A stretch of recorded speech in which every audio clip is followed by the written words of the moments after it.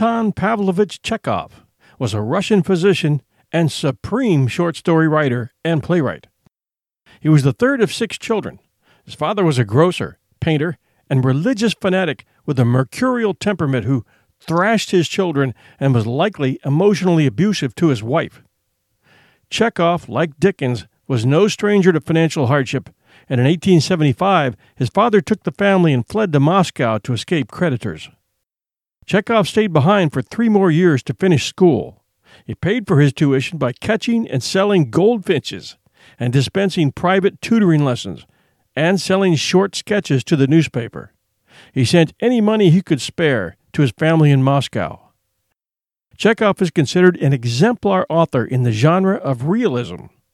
While attending classes at Moscow State University, he wrote and sold a large number of humorous stories and vignettes of contemporary Russian life. He published more than 400 short stories, sketches, and vignettes by the age of 26. Some consider Chekhov to be the founder of the modern short story, and his influence is observed in a diverse group of writers, including Flannery O'Connor, Tennessee Williams, Somerset Maugham, Raymond Carver, and John Cheever. In 1897, Chekhov wrote a trilogy featuring Ivan Ivanovich, a veterinary surgeon, and his schoolmaster friend, Birkin. The two were on a small trekking and shooting holiday. Chekhov overlays 3 stories that are amongst his most famous short stories in a trilogy sometimes referred to as the Little Trilogy. The 3 short stories in order are The Man in a Case, Gooseberries, and About Love, which is today's story, a story about love and missed opportunities. Witty to the end, Chekhov's last words were, "I haven't had champagne for a long time." His words were a play on a specific etiquette practiced in German medicine at the time. When it was determined that there was no hope for a patient's recovery, it was customary for the doctor to offer the patient a glass of champagne. And now, we begin our story, About Love, by Anton Chekhov.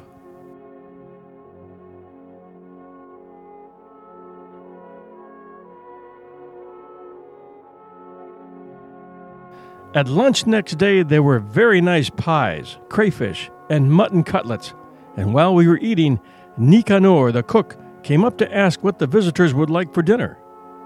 He was a man of medium height, with a puffy face and little eyes. He was close-shaven, and it looked as though his mustaches had not been shaved, but had been pulled out by the roots. Alehin told us that the beautiful Pelagia was in love with this cook. As he drank and was of a violent character, she did not want to marry him, but was willing to live with him without. He was very devout, and his religious convictions would not allow him to live in sin. He insisted on her marrying him, and would consent to nothing else. And when he was drunk, he used to abuse her and even beat her.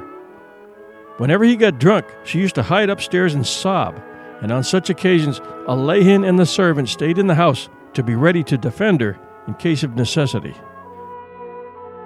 We began talking about love. "How love is born," said Alehin.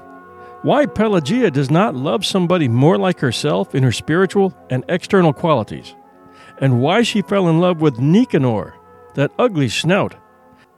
How far questions of personal happiness are of consequence in love.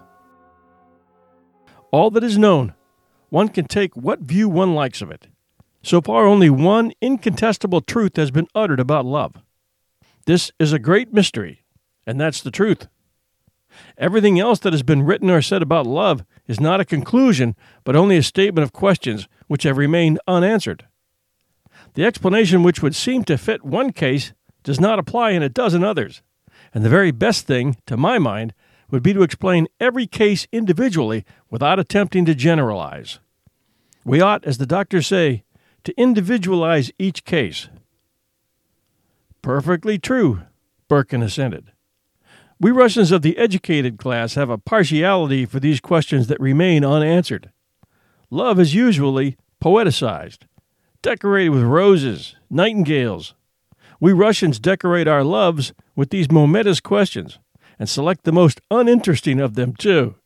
In Moscow, when I was a student, I had a friend who shared my life, a charming lady, And every time I took her in my arms, she was thinking what I would allow her a month for housekeeping and what was the price of beef a pound.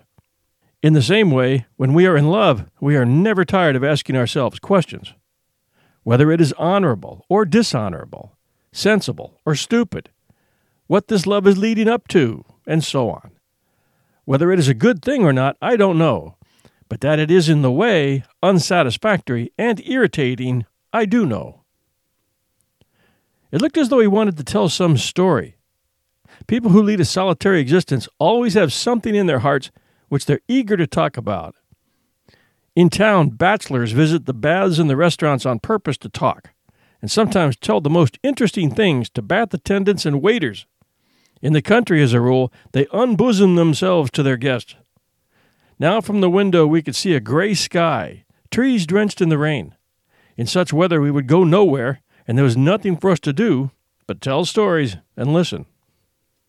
I have lived at Sofino and been farming for a long time, Alehan began, ever since I left the university.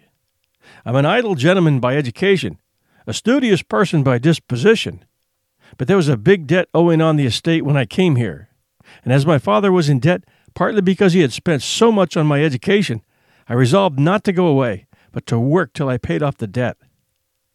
I made up my mind to this and set to work, not, I must confess, without some repugnance. The land here does not yield much, and if one is not to farm at a loss, one must employ serf labor or hired laborers, which is almost the same thing, or put it on a peasant footing, that is, work the fields oneself with one's family. There is no middle path. But in those days I did not go into such subtleties. I did not leave a clod of earth unturned. I gathered together all the peasants, men and women, from the neighboring villages. The work went on at a tremendous pace. I myself plowed and sowed and reaped, and was bored doing it, and frowned with disgust, like a village cat driven by hunger to eat cucumbers in the kitchen garden. My body ached, and I slept as I walked. At first it seemed to me that I could easily reconcile this life of toil with my cultured habits. To do so, I thought, all that is necessary is to maintain a certain external order in life. I established myself upstairs here in the best rooms, and ordered them to bring me their coffee and liquor after lunch and dinner, and when I went to bed I read every night the Yeznik Evropy. But one day our priest, Father Ivan, came and drank up all my liquor at one sitting, and the Yeznik Evropy went to the priest's daughters. As in the summer, especially at the haymaking, I did not succeed in getting to my bed at all, and slept in the sledge in the barn, or somewhere in the forester's lodge. What chance was there of reading? Little by little I moved downstairs, began dining in the servants' kitchen, and of my former luxury nothing is left but the servants who were in my father's service, and whom it would be painful to turn away. Hey, it's Kaylee Cuoco for Priceline. Ready to go to your happy place for a happy price? Well, why didn't you say so? Just download the Priceline app right now and save up to 60% on hotels. So whether it's Cousin Kevin's Kazoo Concert in Kansas City, go Kevin, or Becky's Bachelorette Bash in Bermuda, you never have to miss a trip ever again. So download the Priceline app today. Your savings are waiting. Go to your happy place for a happy price. Go to your happy price, Priceline. In the first years, I was elected here an honorary justice of the peace. I used to have to go to the town and take part in the sessions of the Congress and of the Circuit Court, and this was a pleasant change for me. When you live here for 2 or 3 months without a break, especially in the winter, you begin at last to pine for a black coat. And in the Circuit Court, there were frock coats and uniforms, and dress coats too, all lawyers, men who have received a general education. I had someone to talk to. After sleeping in the sledge and dining in the kitchen, to sit in an armchair in clean linen, in thin boots, with a chain on one's waistcoat, is such a luxury. I received a warm welcome in the town. I made friends eagerly. And of all my acquaintanceships, the most intimate and, to tell the truth, the most agreeable to me was my acquaintance with Luganovich, the vice president of the Circuit Court. You both know him, a most charming personality. It all happened just after a celebrated case of incendiarism. The preliminary investigation lasted 2 days. We were exhausted. Luganovich looked at me and said, Look here, come round to dinner with me. This was unexpected, as I knew Luganovich very little, only officially, and I'd never been to his house. I only just went to my hotel room to change and went off to dinner.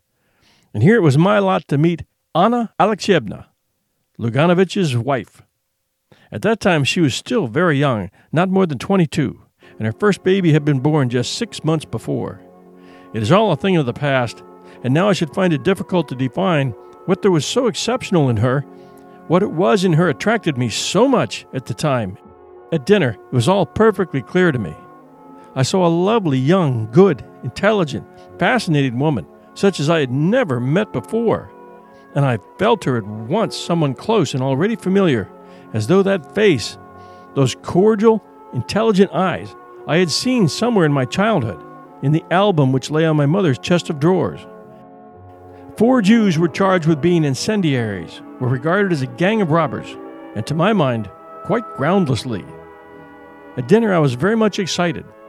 I was uncomfortable, and I don't know what I said, but Anna Alexievna kept shaking her head and saying to her husband, "Dmitri, how is this?"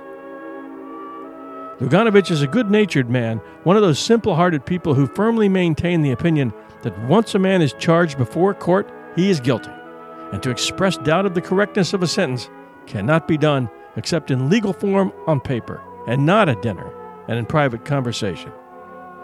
"You and I did not set fire to the place," he said softly, "and you see, we are not condemned and not in prison." And both husband and wife tried to make me eat and drink as much as possible. From some trifling details, from the way they made the coffee together, for instance, and from the way they understood each other at half a word, I could gather that they lived in harmony and comfort, and that they were glad of a visitor. After dinner, they played a duet on the piano. Then it got dark, and I went home. That was at the beginning of spring. After that, I spent the whole summer at Sofino without a break, and I had no time to think of the town either, but the memory of the graceful, fair-haired woman remained in my mind all those days. I did not think of her, but it was as though her light shadow were lying on my heart. In the late autumn, there was a theatrical performance for some charitable object in the town. I went into the governor's box. I was invited to go there in the interval. I looked, and there was Anna Alexievna sitting beside the governor's wife, and again the same irresistible, thrilling impression of beauty and sweet, caressing eyes, and again the same feeling of nearness. We sat side by side, then went to the foyer. "You've grown thinner," she said. "Have you been ill?" "Yes, I've had rheumatism in my shoulder, and in rainy weather I can't sleep." "You look dispirited. In the spring, when you came to dinner, you were younger, more confident. You were full of eagerness, and I talked a great deal then. You were very interesting, and I really must confess I was a little carried away by you. For some reason, you often came back to my memory during the summer, and when I was getting ready for the theater today, I thought I should see you." And she laughed. "But you look dispirited today," she repeated. "It makes you seem older." The next day I lunched at the Luganoviches. After lunch they drove out to their summer villa in order to make arrangements there for the winter, and I went with them. I returned with them to the town, and at midnight drank tea with them in quiet domestic surroundings, while the fire glowed and the young mother kept going to see if her baby girl was asleep. And after that, every time I went to town, I never failed to visit the Luganoviches. They grew used to me, and I grew used to them. As a rule, I went in unannounced, as though I were one of the family. "Who is there?" I would hear from a faraway room in the drawling voice that seemed to me so lovely. "It is Pavel Konstantinovich," answered the maid or the nurse. Anna Alexievna would come out to me with an anxious face and would ask every time, "Why is it so long since you've been? Has anything happened?" Her eyes, the elegant, refined hand she gave me, her indoor dress, the way she did her hair, her voice, her step, always produced the same impression on me of something new and extraordinary in my life, and very important. We talked together for hours. were silent, thinking each our own thoughts. Where she played for hours to me on the piano. If there were no one at home, I stayed and waited, talked to the nurse, played with the child, or lay on the sofa in the study and read. And when Anna Alexeyevna came back, I met her in the hall, took all her parcels from her, and for some reason I carried those parcels every time with as much love, with as much solemnity as a boy. There is a proverb that if a peasant woman has no troubles, she will buy a pig. The Luganoviches had no troubles, so they made friends with me. If I did not come to town, I must be ill or something must have happened to me, and both of them were extremely anxious. They were worried that I, an educated man with a knowledge of languages, should, instead of devoting myself to science or literary work, live in the country, rush round like a squirrel in a rage, work hard with never a penny to show for it. They fancied that I was unhappy, and that I only talked, laughed, or ate to conceal my sufferings. And even at cheerful moments when I felt happy, I was aware of their searching eyes fixed upon me. They were particularly touching when I really was depressed, when I was being worried by some creditor or had not money enough to pay interest on the proper day. The two of them, husband and wife, would whisper together at the window. Then he would come to me and say with a grave face, "If you really are in need of money at the moment, Pavel, my wife and I beg you not hesitate to borrow from us." And he would blush to his ears with emotion. And it would happen that, after whispering in the same way at the window, he would come up to me with red ears and say, "My wife and I earnestly beg you to accept this present." And he would give me studs, a cigar case, or lamp, and I would send them game, butter, and flowers from the country. They both, by the way, had considerable means of their own. In early days I often borrowed money and was not very particular about it. I borrowed wherever I could, but nothing in the world would have induced me to borrow from the Luganoviches. But why talk of it? I was unhappy. At home, in the fields, in the barn, I thought of her. I tried to understand the mystery of a beautiful, intelligent young woman's marrying someone so uninteresting, almost an old man. Her husband was over 40, and having children by him. To understand the mystery of this uninteresting, good, simple-hearted man, who argued with such wearisome good sense, at balls and evening parties kept near the more solid people, looking listless and superfluous, with a submissive, uninterested expression, as though he had been brought there for sale, who yet believed in his right to be happy, to have children by her, and I kept trying to understand why she had met him first and not me, and why such a terrible mistake in our lives need have happened. And when I went to the town, I saw every time from her eyes that she was expecting me, and she would confess to me herself that she had had a particular feeling all that day and had guessed that I should come. We talked a long time and were silent, yet we did not confess our love to each other, but timidly and jealously concealed it.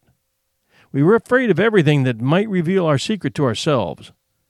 I loved her tenderly, deeply, but I reflected and kept asking myself what our love could lead to if we had not the strength to fight against it. It seemed to be incredible that my gentle, sad love could all at once coarsely break up the even tenor of the life of her husband, her children, and all the household in which I was so loved and trusted. Would that be honorable? She would go away with me, but where? Where could I take her? It would have been a different matter if I had had a beautiful, interesting life. If, for instance, I had been struggling for the emancipation of my country, or had been a celebrated man of science, or an artist, or a painter. But as it was, it would mean taking her from one everyday humdrum life to another as humdrum, or perhaps more so. Our bodies come in different shapes and sizes, so doesn't it make sense that our weight loss plans should too? That's the beauty of Noom. They build a personal plan that factors in dietary restrictions, medical issues, and other personal needs so your plan works for you. Noom doesn't restrict or shame when you want to treat yourself. Their flexible program focuses on progress instead of perfection. You don't have to give up carbs or anything. And with their daily lessons, you can learn something new about your food choices every day. After just a few days of using the app, I learned how to recognize cues for overeating and how to choose the right foods to feel full. Stay focused on what's important to you with Noom's psychology and biology-based approach. Sign up for your trial today at Noom.com. That's Noom.com. and check out Noom's first ever cookbook, The Noom Kitchen, for 100 healthy and delicious recipes to promote better living. Available to buy now wherever books are sold. And how long would our happiness last? What would happen to her in case I was ill, in case I died, or if we simply grew cold to one another? And she apparently reasoned in the same way. She thought of her husband, her children, and of her mother, who loved the husband like a son. If she abandoned herself to her feelings, she would have to lie, or else to tell the truth, and in her position, either would have been equally terrible and inconvenient. And she was tormented by the question whether her love would bring me happiness. Would she not complicate my life, which, as it was hard enough and full of all sorts of trouble? She fancied she was not young enough for me, and that she was not industrious nor energetic enough to begin a new life. And she often talked to her husband of the importance of my marrying a girl of intelligence and merit who would be a capable housewife and a help to me. And she would immediately add that it would be difficult to find such a girl in the whole town. Meanwhile, the years were passing. Anna Alexievna already had 2 children. When I arrived at the Luganoviches, the servants smiled cordially. The children shouted that Uncle Pavel had come and hung on my neck. Everyone was overjoyed.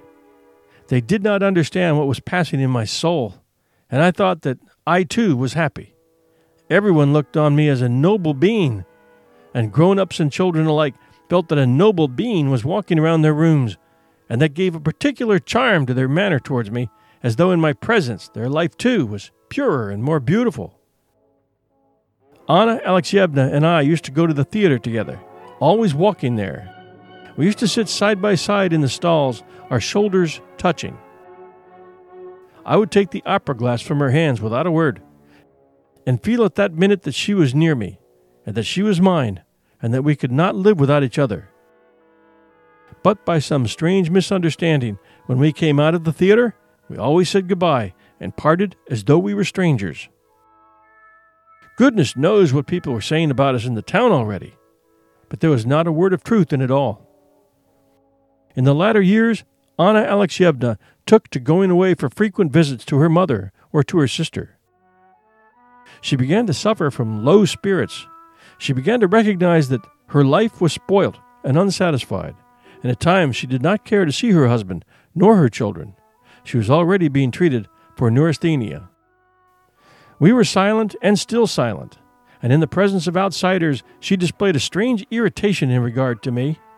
Whatever I talked about, she disagreed with me, and if I had an argument, she sided with my opponent. If I forgot to take the opera glass when we were going to the theater, she would say afterwards, "I knew you would forget it." Luckily or unluckily, there is nothing in our lives that does not end sooner or later. The time of parting came, as Luganovich was appointed president in one of the western provinces. They had to sell their furniture, their horses, their summer villa. When they drove out to the villa and afterwards looked back as they were going away, to look for the last time at the garden, at the green roof, everyone was sad, and I realized that I had to say goodbye, not only to the villa. It was arranged that at the end of August we should see Anna off to the Crimea, where the doctors were sending her, and that a little later Luganovich and the children would set off for the western province. We were a great crowd to see Anna Alexievna off.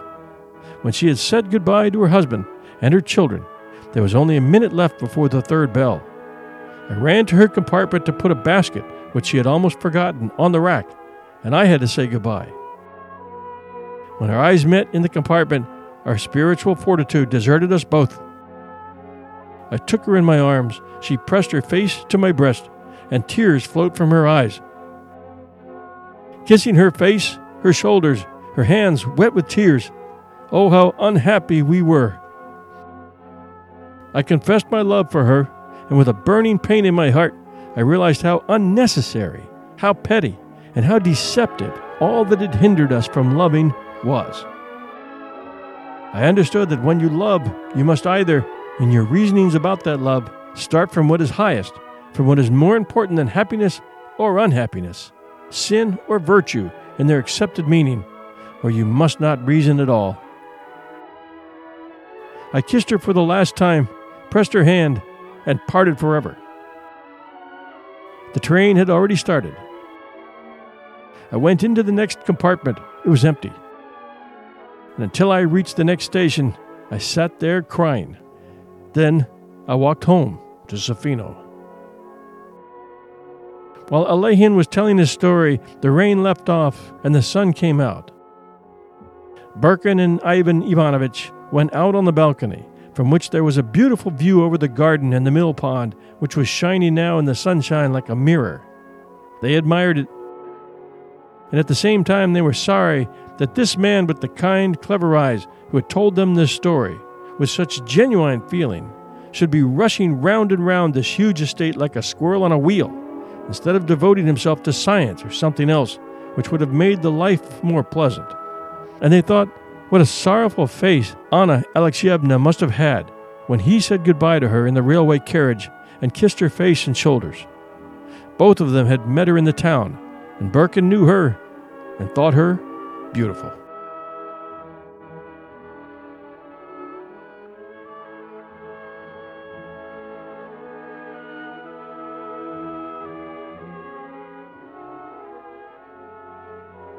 Thanks for joining us at 1001 Classic Short Stories and Tales.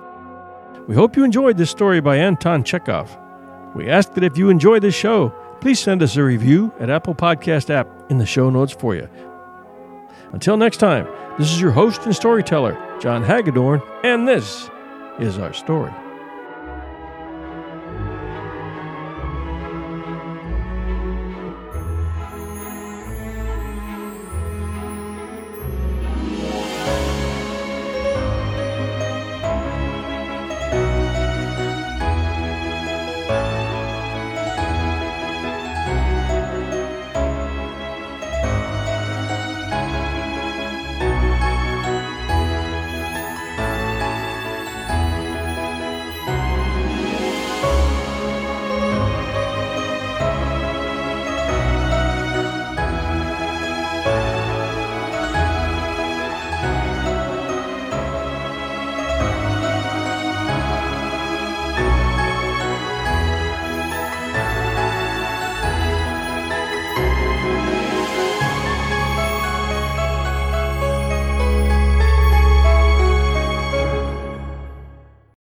This is the story of the one.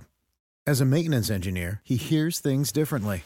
To the untrained ear, everything on his shop floor might sound fine, but he can hear gears grinding or a belt slipping.